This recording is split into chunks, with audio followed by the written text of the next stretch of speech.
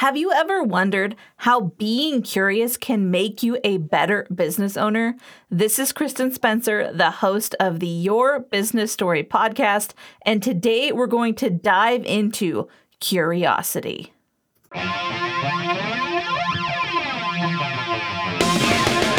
The show's name is Kristen. She's on a business writing mission to make sure you know what words to say, so that what you deserve is what you'll get paid. Because storytelling changes everything. Get pumped for the epic knowledge in today's episode of Your Business Story. This is episode 26 of season 1, Being Curious About the Why with Dan Goodwin. Today, I have an amazing guest. I know I always say that because my guests are amazing, but Dan has the biggest heart and the most amazing story, and I cannot wait for you to meet him. So welcome, Dan. Thank you so much for coming on the show today.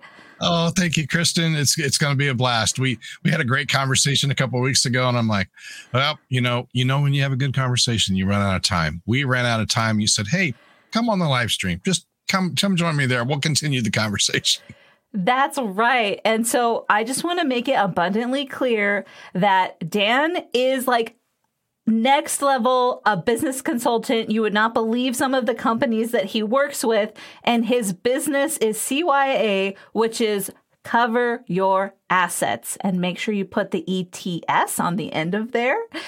And I wanted to say for anyone who's tuning in, because I'm already getting some hearts and likes, and I know it's because Dan is here. If you have any questions you want to ask Dan, pop them in the chat, and we will get to them if we don't have too much fun talking to each other.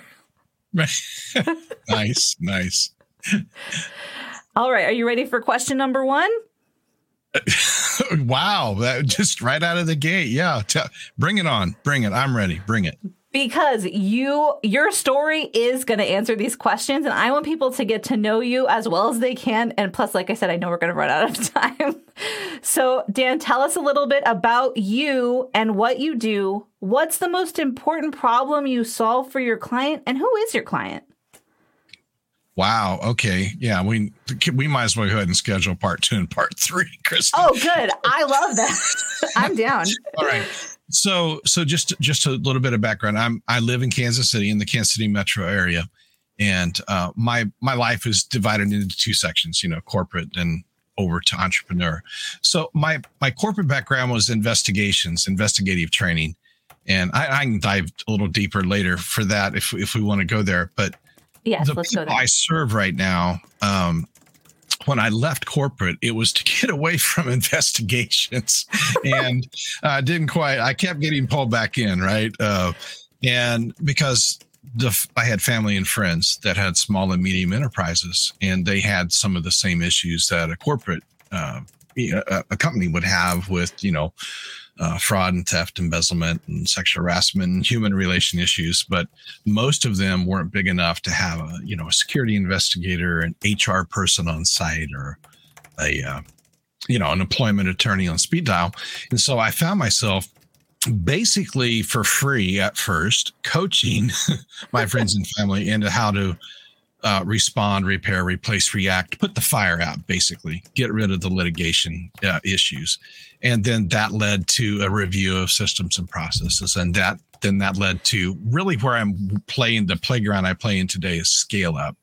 So in scale up, money, systems, processes, people, and, I can introduce you to money. I can make minor suggestions, systems and processes, but my superpower is people. I re-vet the people that are going to stay for the next chapter, and then vet the people we're inviting to be a part of the next chapter. So that's the 35-year plan right there. That was so fast. Oh my gosh. Like you made me nervous because you were like, can I do this? But you definitely did it and you succeeded. Like you said so many amazing little pieces of advice in there too.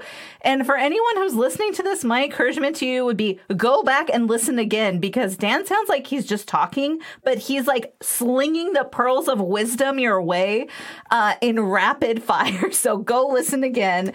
And we do have someone that wants to say hi to you, so I'm going to bring it on the screen. We have John Donnelly saying, "Oh, hey, Dan." Hey, John. John's a good mate from Ireland. So we got people from across the pond coming in. John's in one of my high-powered networking groups that I ascribe to. So yeah, he's a good guy. So thank you, John. Appreciate you being here.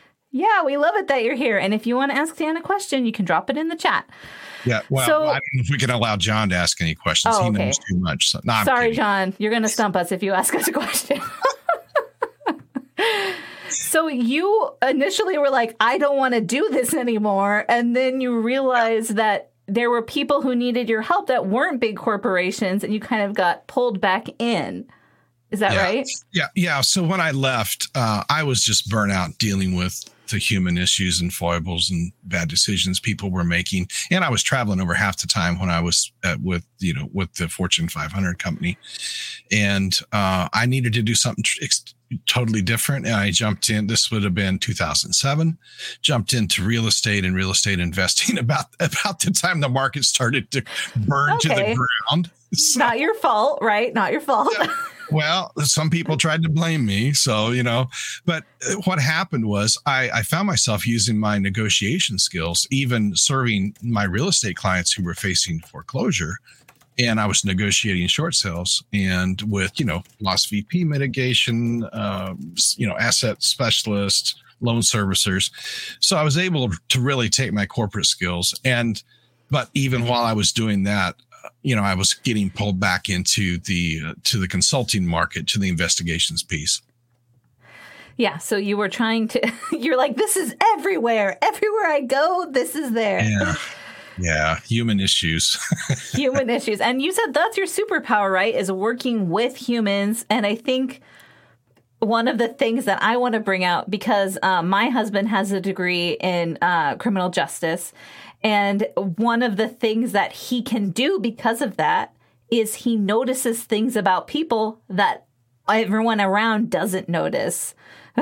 So do you feel like that is something that came out when you were going through your training? You're like, I can do this magical thing that most people can't. Yeah. So when I got the promotion to a security investigator, I started in the mailroom and then a security assistant. And about 3 years later, I got promoted to security investigator. And I don't know that I really knew what I was getting into, but okay. I went to the John Reed School of Interview and Interrogation Technique in Chicago, which is the same school that they send the federal and the state and the county and local law enforcement to. Right. Your husband may even be aware of that school. I'm sure he knows. Yeah. It's pretty standard. We even had international, Scotland Yard and some people from Australia and Army CID. So all these intelligence services would send their people to John Reed to get trained up on interview skills. So here's what I learned: interview skills, obviously some, a little bit of sales, a lot of psychology, a lot of NLP, neuro-linguistic programming. And I didn't know it was NLP that they were training us at the time, but that's really what set the stage for the skill sets that led me to have a successful, what I would consider a successful career corporately. Okay. So what would you say to someone who's like, how can I get on the corporate track? Would you be like, yes, go to John Reed, go there and learn how to communicate with and read people? Yeah.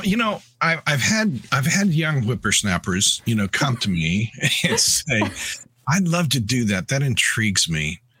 And I don't know, it takes a certain personality style to really work through that. But that certainly would be proactively. It is an investment. But I think if you took that on yourself and said, I'm going to John Reed to take this course, they'll take your money, of course. Right. They're not going to say no. No, but you will learn a lot. So so we learned how to measure truthful and deceptive behaviors. I mean, so the nonverbal piece is a real big key. And then, we learned how to ask thought-provoking pattern interrupt questions. We learned how to raise and lower cognitive dissonance, internal stress by the questions we asked or the silence that we used. And we learned how to get into rapport quickly with people to make them feel seen and heard and validated. Because even when people have done something that's a policy violation or maybe against the law, they want to have as the cool kids say, they wanted to have a safe space to tell their story, right? Right. And that was what I did. And I had people share information with me, even against their own self-interest sometimes. But it was their opportunity to tell their side of the story. Right. And you presented that. But also, okay, so I'm sure anyone watching and even listening can tell that Dan is an expert rapport builder because he's a nice guy. He's he genuinely cares, right? So maybe that's part of it. Like, wouldn't you say that if you are like this, all I care about are the facts, I don't care about other human people involved, like, would that be a good move? Because it's not just about the information, right? Yeah, I've been called worse than a nice guy, though, because, one disclaimer, that whole good cop, bad cop thing you see on TV, that's not a very efficient way to get information unless you want to take the next step to physical torture or something like that. Right. Which we want to avoid in general, right? Yeah, for the most part. That could be a litigation issue, possibly. So, but no, in a corporate environment versus a law enforcement environment, I mean, people always had the opportunity to get up and leave. We weren't going to have a false imprisonment charge. When we set the room, their seat is next to the door. And, I've had people stomp out of interviews, and that's fine. But, I always kind of pull the Columbo. Well, one more thing before you go, right? One more question. And most of the time it was, I've got one more thing. And I would love to be able to enter your side of the story into the record. Now, if you walk out, we can only go, or the management team can only go with what they already know. So if you can't make a statement or you don't want to make a written statement, we understand. You don't have to, but this is your opportunity. And sometimes that would work about half the time. They'd say, oh, okay, well, I understand. Because it's important that everybody has a chance to be heard. Right. Yeah, I love that. I'm just imagining you in the room with the person and them like stomping out. And it's hilarious to me because you're like, I'm actually here to like make sure that everyone gets an opportunity to be heard. But if you don't want to be heard, I can't make you. Yeah. It was their choice. And, the ones that were stomping out most of the time were the subjects of the investigation and may or may not have been guilty. Really were. So most guilty, yes. So how do you then, you come in and you're superpowers people. So what is the biggest pain that your client is in? And you know the answer, right? You know how to help them solve it. But what's the thing they think they need to do that's actually not going to help them? Wow. Well, the biggest challenge is communication. And then the other one is awareness. When you get tunnel vision on an issue, and they say you're right, you're too close to the forest, just the trees to see the forest or whatever the saying is. I screwed that up. For the trees, it's fine. We understand. We understand. You're too close to the problem. Exactly. So you don't have an opportunity to come up and take a breath. Part of the physiology of interviews is to create stress or reduce stress. Mm-hmm. So when you're operating in fear or you're operating in a triggered moment, your amygdala has gotten hijacked. You've got, you've got all of these adrenaline and cortisol dumps going on. Right. And sometimes, the minimum of 30 minutes to get that chemical balance back in your brain. And sometimes that's where business owners or department leaders or C-suite level executives find themselves because something has gone terribly wrong. And it really comes back to the communication part or unmet expectations, and which has led to something terrible happening. So, oh, yeah, that makes sense. So you kind of come in and you help them understand. Well, hopefully not everyone is hiring you from a perspective of something has gone horribly wrong. Please help us, Dan. Yeah, well, my business is reactive and proactive. And what we're describing on crisis is obviously we're reacting to something that happened in the marketplace. The proactive piece, the scale up, is to just make sure that there's no skeletons in the closet or any litigation issues, that need to be fixed. I love that. So people who don't want to get in trouble need to hire you before something happens. Is that what I'm hearing? Well, yeah. Here's the challenge with scale ups. You've been in business 1 to 3 years. You've gone from 0 rev to $1 million rev, right? I mean, you're on fire. You're pumping. Right? Exactly. And the rose-colored glasses sometimes, obfuscates the vision, the peripheral vision piece of it. And you're growing so fast and everything it's a wild, wild west. You haven't defined your process. You haven't created your HR handbook yet, right? Right. You have no SOPs. You're, just blazing through. Yeah. It's blazing through. And one company, I'll give you a quick example, a quick story. Yes. So one company was rocking along, and about a year before they were getting ready, they were going to do a merger acquisition. They were going to actually acquire, and that required round A funding. So they went out and found an investor to say, hey, we're in this space. We're doing this. We're doing God's work here. And we're going to go buy this other company and fold them into, because they were aligned in most ways. Yeah. So, but about a year before they did that, they jettisoned somebody that wasn't in the game, or they didn't think was in the game. And so the person that got fired or got run off figured out that there was going to be a huge influx of money in about 6 months with the investors, right? Wow. So what do you see there? You see payday if you bring a litigation forward, right? Within at the right time. At the right time. And luckily, there was a settlement there.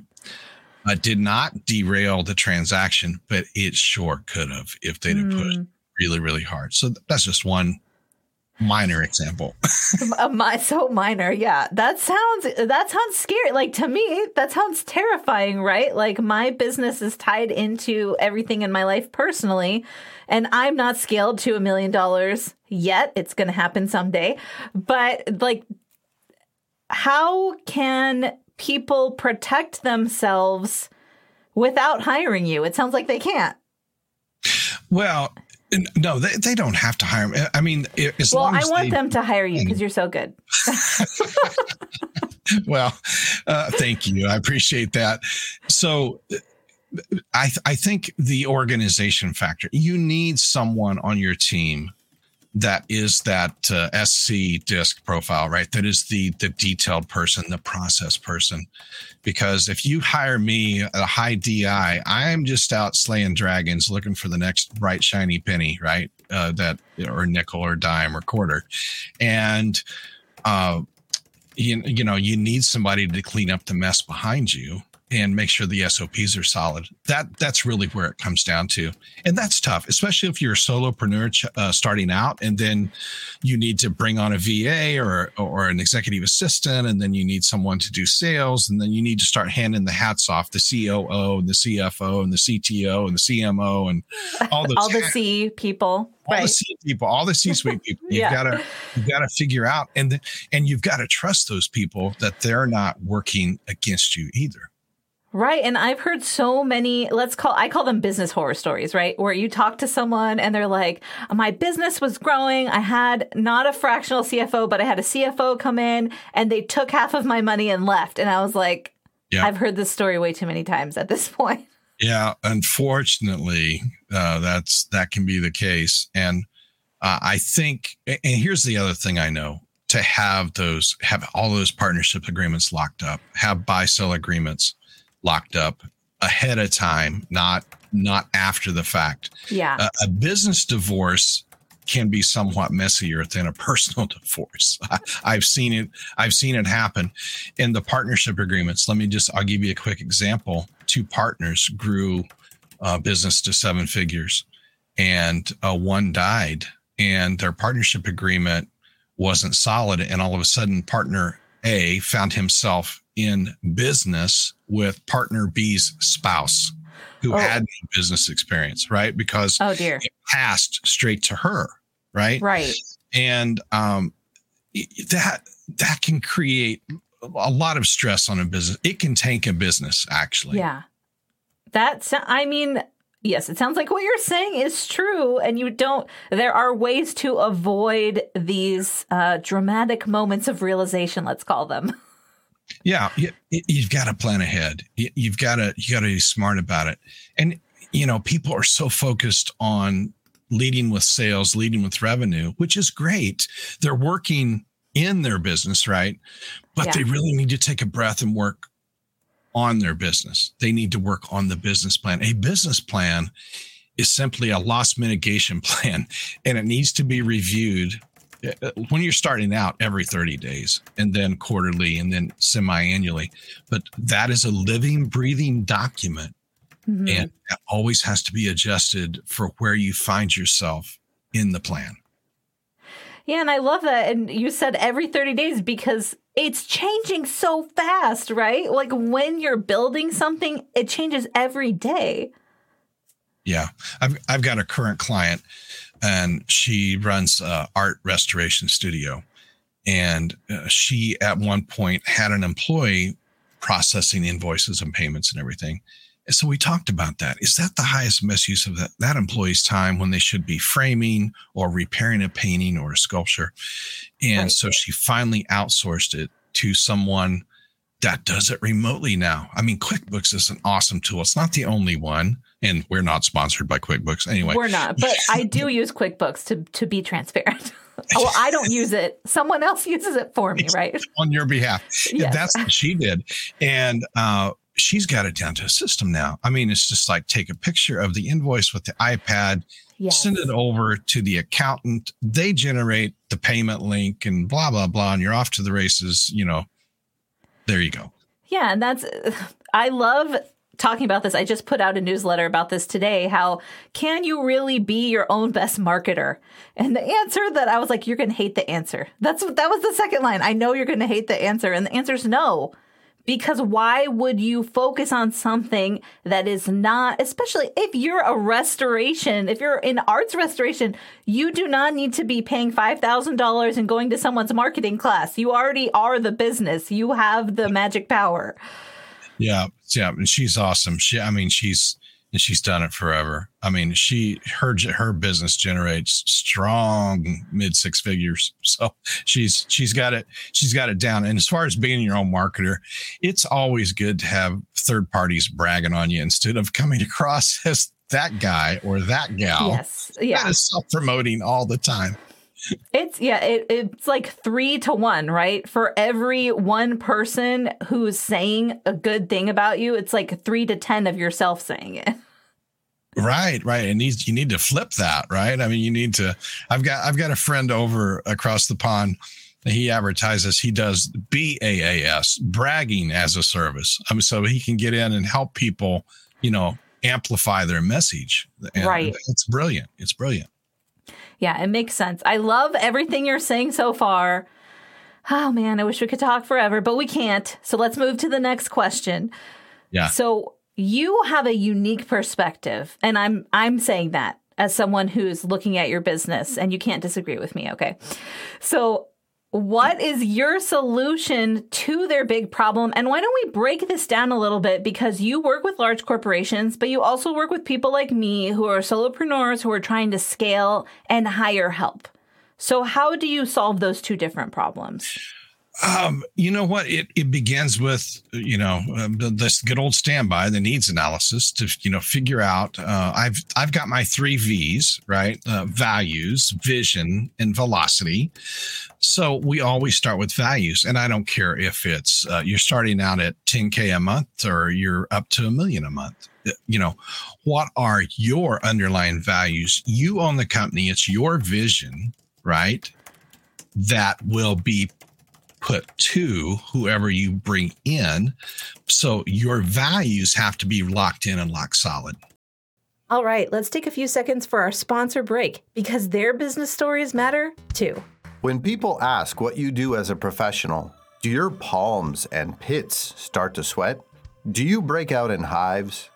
Well, don't worry, we've got you covered. Today, you can take Literary Symmetry's complimentary 30-minute masterclass to help you craft your one big sentence so that next time you have 60 seconds to share your story, you know exactly what to say. Because your business story matters. Sign up today at literarysymmetry.com/pathway. And now, back to our episode about an epic business owner just like you. So if you value honesty, integrity, loyalty, all of these things that are driving us that make up who we are. So values is first.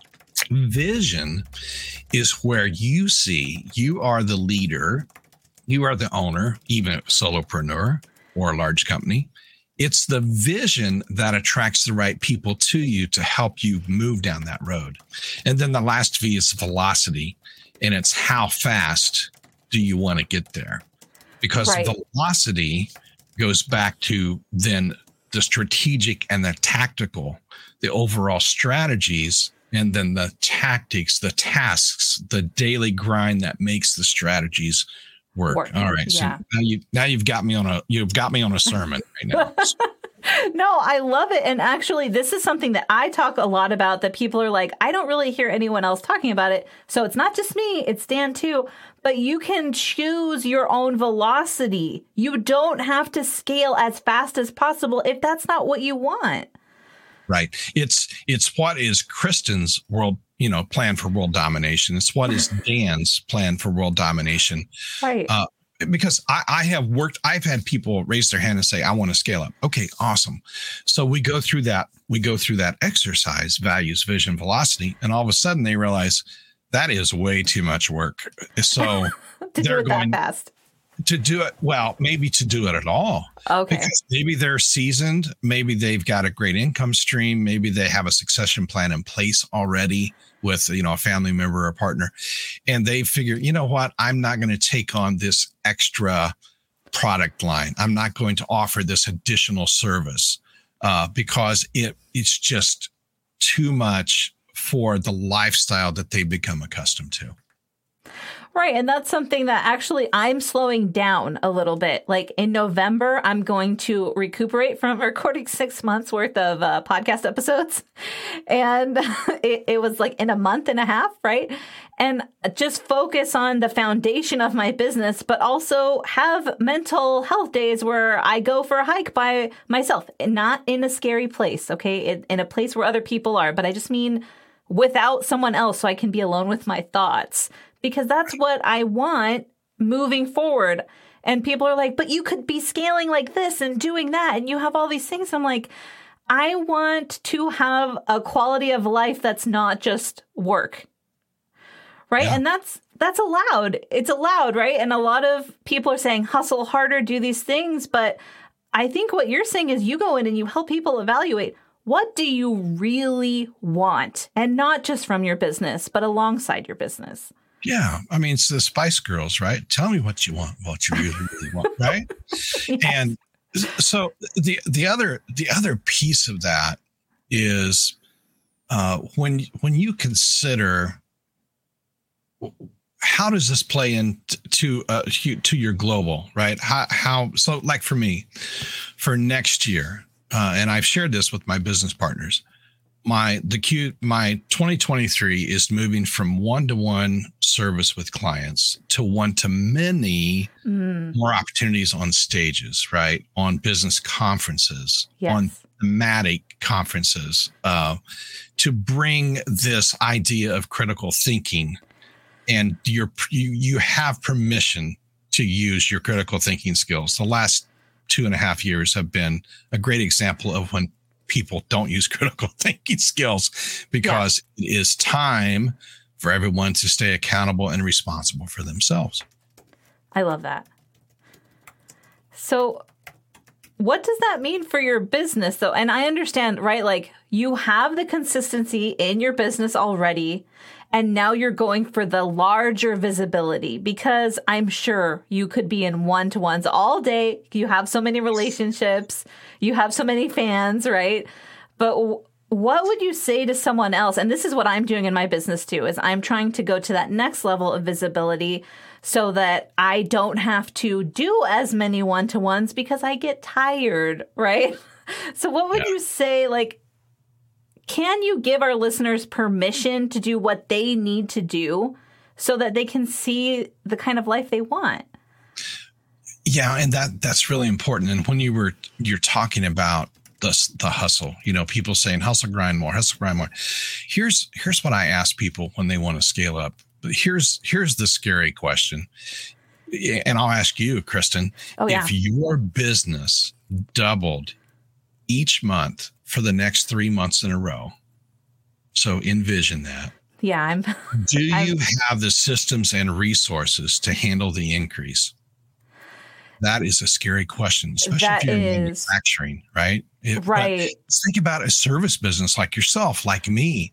Could you handle 9 times as many clients as you have right now? Right. And the truth is, that's secretly what I'm working on. Is I'm building out all the systems. I'm hiring I'm testing all the contracted workers, because I had one of my friends, Emma DeGallo, who's been on this show, and she was like, Kristen, you have to start hiring other ghostwriters right now. And I was like, I can't find them. She's like, you need to figure out how to train them then. Like, do the personality quiz and then give them the knowledge. And she scared some good habits into me. Because she's like, if a bunch of people come right now, you can't write for them, right? And I was like, you're right, I can't. I can only write for one person at a time. And she's all, and how many books can your team handle? And I was like, yeah, we could probably do like 1 a month. And she's like, so if 10 people come to you right now, you're going to pee your pants. I was like, that's true. Accurate. Yeah. And the whole thing is, I tell people, if you've got 14 plates spinning on sticks, and I add another 14 next month and another 14 the next month, how many are going to crash and burn? Because that's where your business reputation, your business image suffers, is when you can't deliver and the customer service just tanks. So that right. And what would you say? Because I hear there are so many high ticket coaches, and for the listeners, I'm using scare quotes for coach. There are so many of those people who will say, just build your business and then build out a wait list that's 24 months long. I'm like, what are you talking about? Who's comfortable making someone pay for something they won't get for 2 years? I'm not being ridiculous. Am I, Dan? Tell me.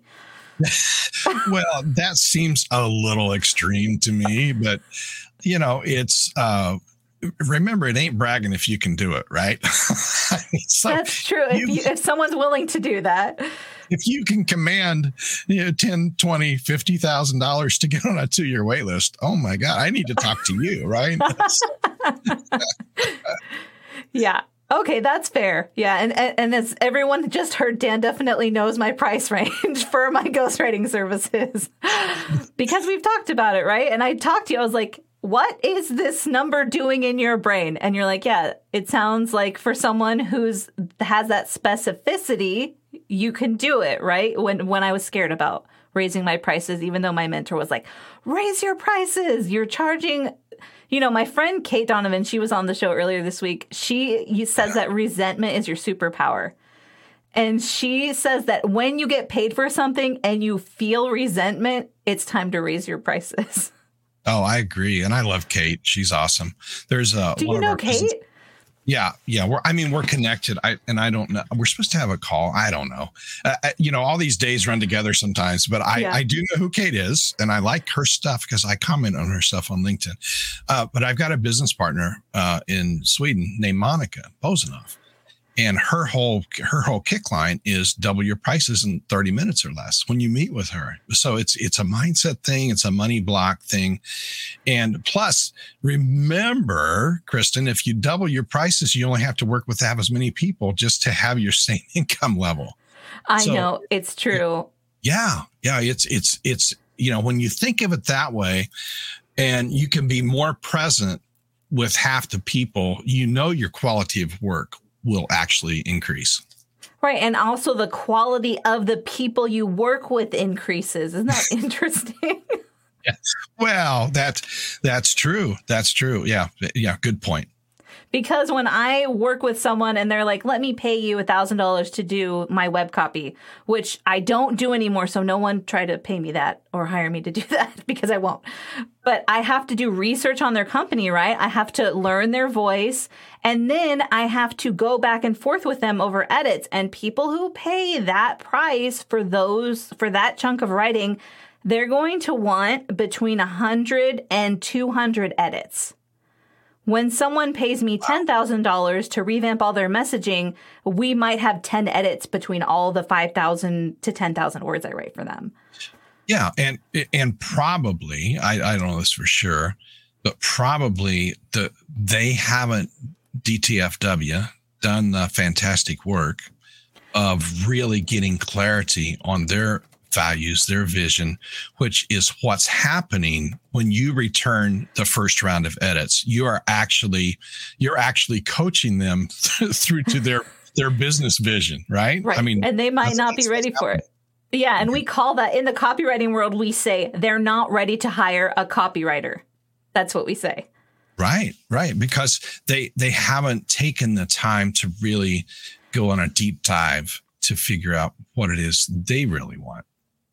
Right. And I do help people with offer creation. Now, since we talked, I have been like up to here, and I'm holding my hands up to my forehead right now, listeners, in offer creation education, because as a copywriter, I work with so many people who their offer is undercutting their value, or they don't even have a good offer and they need that help before I can even write for them. So I was like, I better learn this first step first before I write something for someone. So, we're always learning. I'm curious, what thing are you learning about right now? Because I know that you are also a lifelong learner.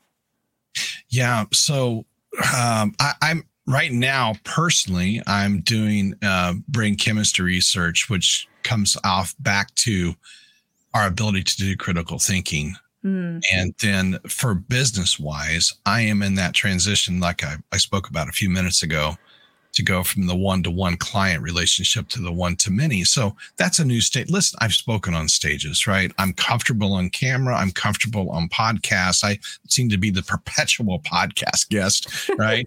But I am ready. I am ready to, have passport. We'll travel. I got to get over to Europe, and I've got to get down to South Africa to meet all these people, these wonderful people that I have met over the last 2 years. One thing that has changed, obviously, is I was using Zoom for 7 years, but when 2020 hit, it really expanded my vision because we started meeting great thinkers, great like-minded, high-frequency thinkers all over the world. And I figured it out that human issues have no geographical boundaries. They do not. As long as I can speak that language, I can help people. That's my big aha from the last 2 years. Okay, I'm going to give you a small challenge, which you can feel free to ignore this challenge, but I think it's a good one for you. One of the things that happens is when you are a podcast guest, it's a different level of visibility than when you are a podcast host. I'm just throwing that out there because you are so good at listening to people, hearing the tone of their voice, and knowing whether they're lying or not, first of all, but also knowing that, oh, maybe there's something deeper that they could share that they're not sharing that would help my audience. So I'm just throwing that out there. You have a really unique USP, and there's definitely room in the podcasting world for you.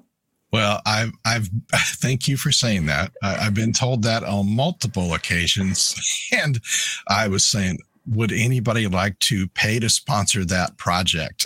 It's like your $1,000. I'm not doing it for $1,000 anymore. But if I came and gave you $10,000, you may consider it, right?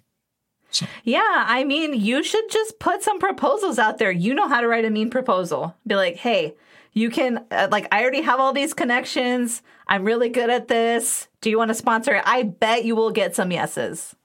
Yeah, I've got everything was set. Thank you for saying that. I do appreciate that compliment. And yes, it may be a part of a future for 23. Right now, we're just like you. We're riding out the storm and batting down all the hatches and cleaning up all the messes that we made earlier this year. Right. Yes. I definitely, I can relate to that because my business pivoted and so it's newer. And so I had to find all the problems by having them in real time. Yeah. So now I'm addressing them. Right. All right. So Dan, can you please just tell us a little bit about your story? How did you even know you were interested in interrogation? How did you know I can actually talk to someone and be really good at interacting with humans? Like, was it when you were a kid? Was it when you got older? I know there's a story here. Well, let me say that I was probably ADHD before it was diagnosable or cool. I'll say that. Okay. My dad called me, air quotes listeners, an active child, whatever that meant. So I was, nicely, sometimes not so nice. Sit down, shut up, boy. You're asking too many questions, right? Okay, so curious. Eternally curious. I mean, it was maddening for my parents. Well, especially my dad. My mom was a little more tolerant of all the questions, and actually took the time to answer most of them. So, but yeah, I guess I was born for this. I didn't know it. So part of my personal story is I lost my mom when I was 18. And I'm so sorry right for your loss. Right after graduating from high school, my little brother was 12. So dad went into a pretty deep depression. I would too. I don't know what I'd do if I lost my wife. And so I felt like I was raising my little brother. And then I got married at 21. So, got married very young.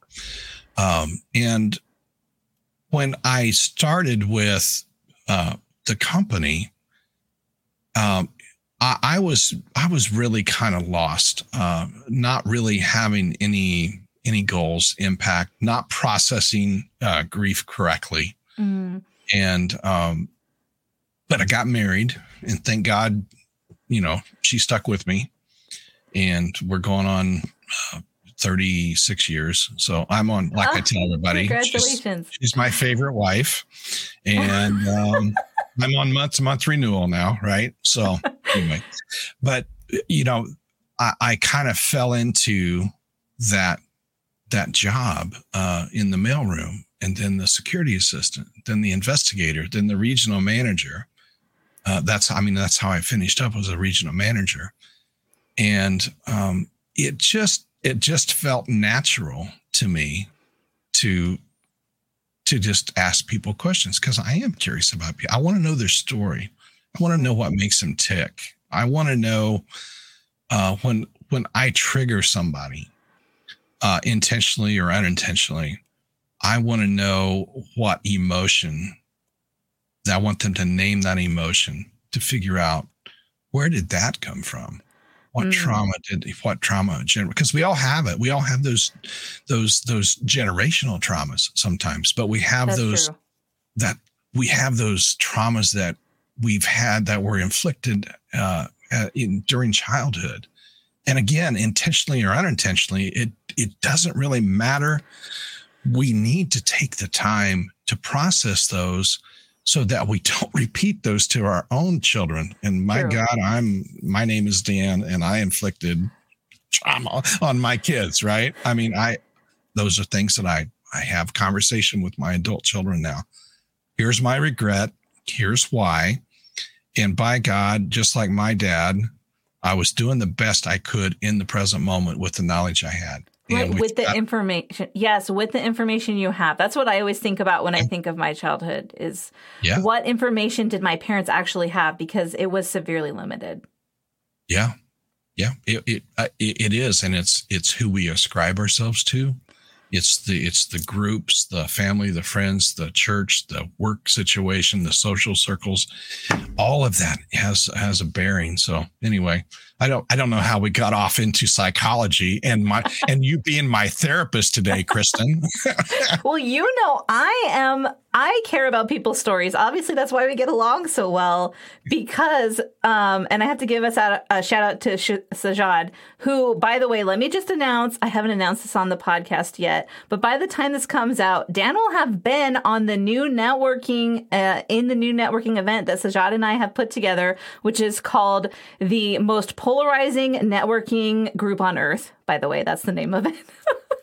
And Sajad, because we have different approaches. He shared that name with me. And I'm like, yep, I believe that is what you want to title it, Sajad, because of your personality. So. Well, okay. Actually, I came up with the name and he thought it was hilarious. Oh, okay. Well, I'll give credit to you, but I'm telling you, you knew your audience because he jumped all over that. So. I knew that's what he would want. Yeah. But I mean, and that's why he introduced us, right? Because he's like, both of you care about storytelling. And that's why I just appreciate your authenticity and being willing to share. And, I walked through the loss of my father-in-law with my husband, and that was so traumatic. For not just for us as adults, but especially for our kids, because they were so close to him. And I haven't lost a parent yet, but watching him, I was like, this is next level. Like, you cannot know what this is like until you've gone through it. And I still don't know, but I know what it was like to watch him. So I appreciate you sharing that. Well, my pleasure. Yeah. I mean, as we get older, so my dad had a stroke 5 years ago. That's been another journey to see, to walk that path. Lost my father-in-law back in 19. So walking alongside my wife and my kids, with that piece of it, it's a interesting road, and it really brings up what's really important about all this. Yes. I mean, Kristen, I've sat in interviews and I've cried with people because it's impacted me so deeply that they felt compelled to make a decision that's going to change the course of their lives. And I didn't choose for them to do that. I'm just there to get the information so that the management team understands what happened. But it's still tough because in the end, we need to practice grace, mercy, and love whenever possible on how we deal with each other. And I actually have those words tattooed on my arm. Do you really? I do. I have Micah 6:8 tattooed on my arm because I need that reminder, right? And it's not just loving mercy for other people. It's not just loving mercy for me. It's loving mercy for other people. That's the part that I struggle and that I'm working toward every day, because it feels so good when you get mercy, right? But if the person who wronged you gets mercy, it's not the same feeling. It's much more complicated. Yeah. My wife's like, I'll be upset with the situation or a person. And she goes, well, it doesn't sound like grace, mercy, or love to me. I said, yeah, but you don't know what I wanted to say, right? You're like, in my head, it is those things. Exactly. I like your wife already. Like, I feel like we would be friends for sure. Well, she's awesome. And she does a lot of eye rolls. I don't know why, right? She does a lot of eye rolls. And what did he do this time? So anyway, she's awesome. But that's what it's like when you're with your best friend for that many years. I got married at 21 too, and so I'm a little bit lower on the journey than you. Yeah, by about 20 years, but it's still fun every day. That's good. That's the secret right there. Is just laugh at yourself and at each other and just keep moving forward. So. Yeah, that's awesome. All right. Well, thank you, Dan. We could talk forever, and you will have to come on again. I would love for you to come on again. I'm not going to force you to. Okay. However I can help serve your tribe, you just let me. You know where to find me. You know where I do. And actually, you can find both of us on LinkedIn. But what if someone who's listening right now wants to work with you? What's the best way for them to get a hold of you? Yeah, well, LinkedIn is the playground. They just send me a message. My website, seawayconsulting.services, will take you directly to my LinkedIn profile. Okay, I'm going to pop that in the chat here for everyone. Oh, sure. Yeah. So www.seawayconsulting.services. And that would take you to my LinkedIn profile. It's just somebody needs to reach out to me. And then I'll give you my calendar link, because we've got to spend at least 30 minutes together just to see if we're a fit to work together. Right. Because it's relationship based, right? It is relationship based. And I always ask my clients, one of my pre-questions, Kristen, is when I have challenging information to share with you, Kristen, 1, being tickled with a feather, 10, baseball bat studded with nails. How would you like it delivered, right? 1 is ultimately faster, painful, but faster towards solutions.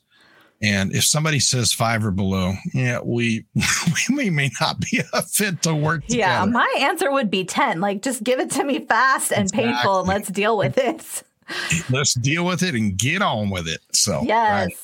All right. So this is what I like to ask for the final question. And it can be something you already said if you feel that it's the most important. But what's like one tidbit you would give to the listeners for how they can succeed as far as their human relationships at work or at home? Because I know humans are your thing. Stay in curiosity and always ask yourself the question, I wonder what they don't know that I should know. Oh, that is fire. Oh, my goodness. Okay. All right. Well, thank you for being on the show again. It was so much fun. I can't even tell you. My cheeks hurt from laughing. But thank you for coming on. Listeners, I've already convinced him to come on again. And remember, your business story matters because your story matters, which Dan proved today. Thank you for listening to my mom's radical podcast. Cool face emoji. And if you want to be radical like my super awesome mom, then you should totes check out her Impact Accelerator. You just need to leave a review of this podcast and screenshot that baby and send it to impact@literarysymmetry.com. And like my mama always says, your business story matters. Hey, I don't sound like that. Let's do.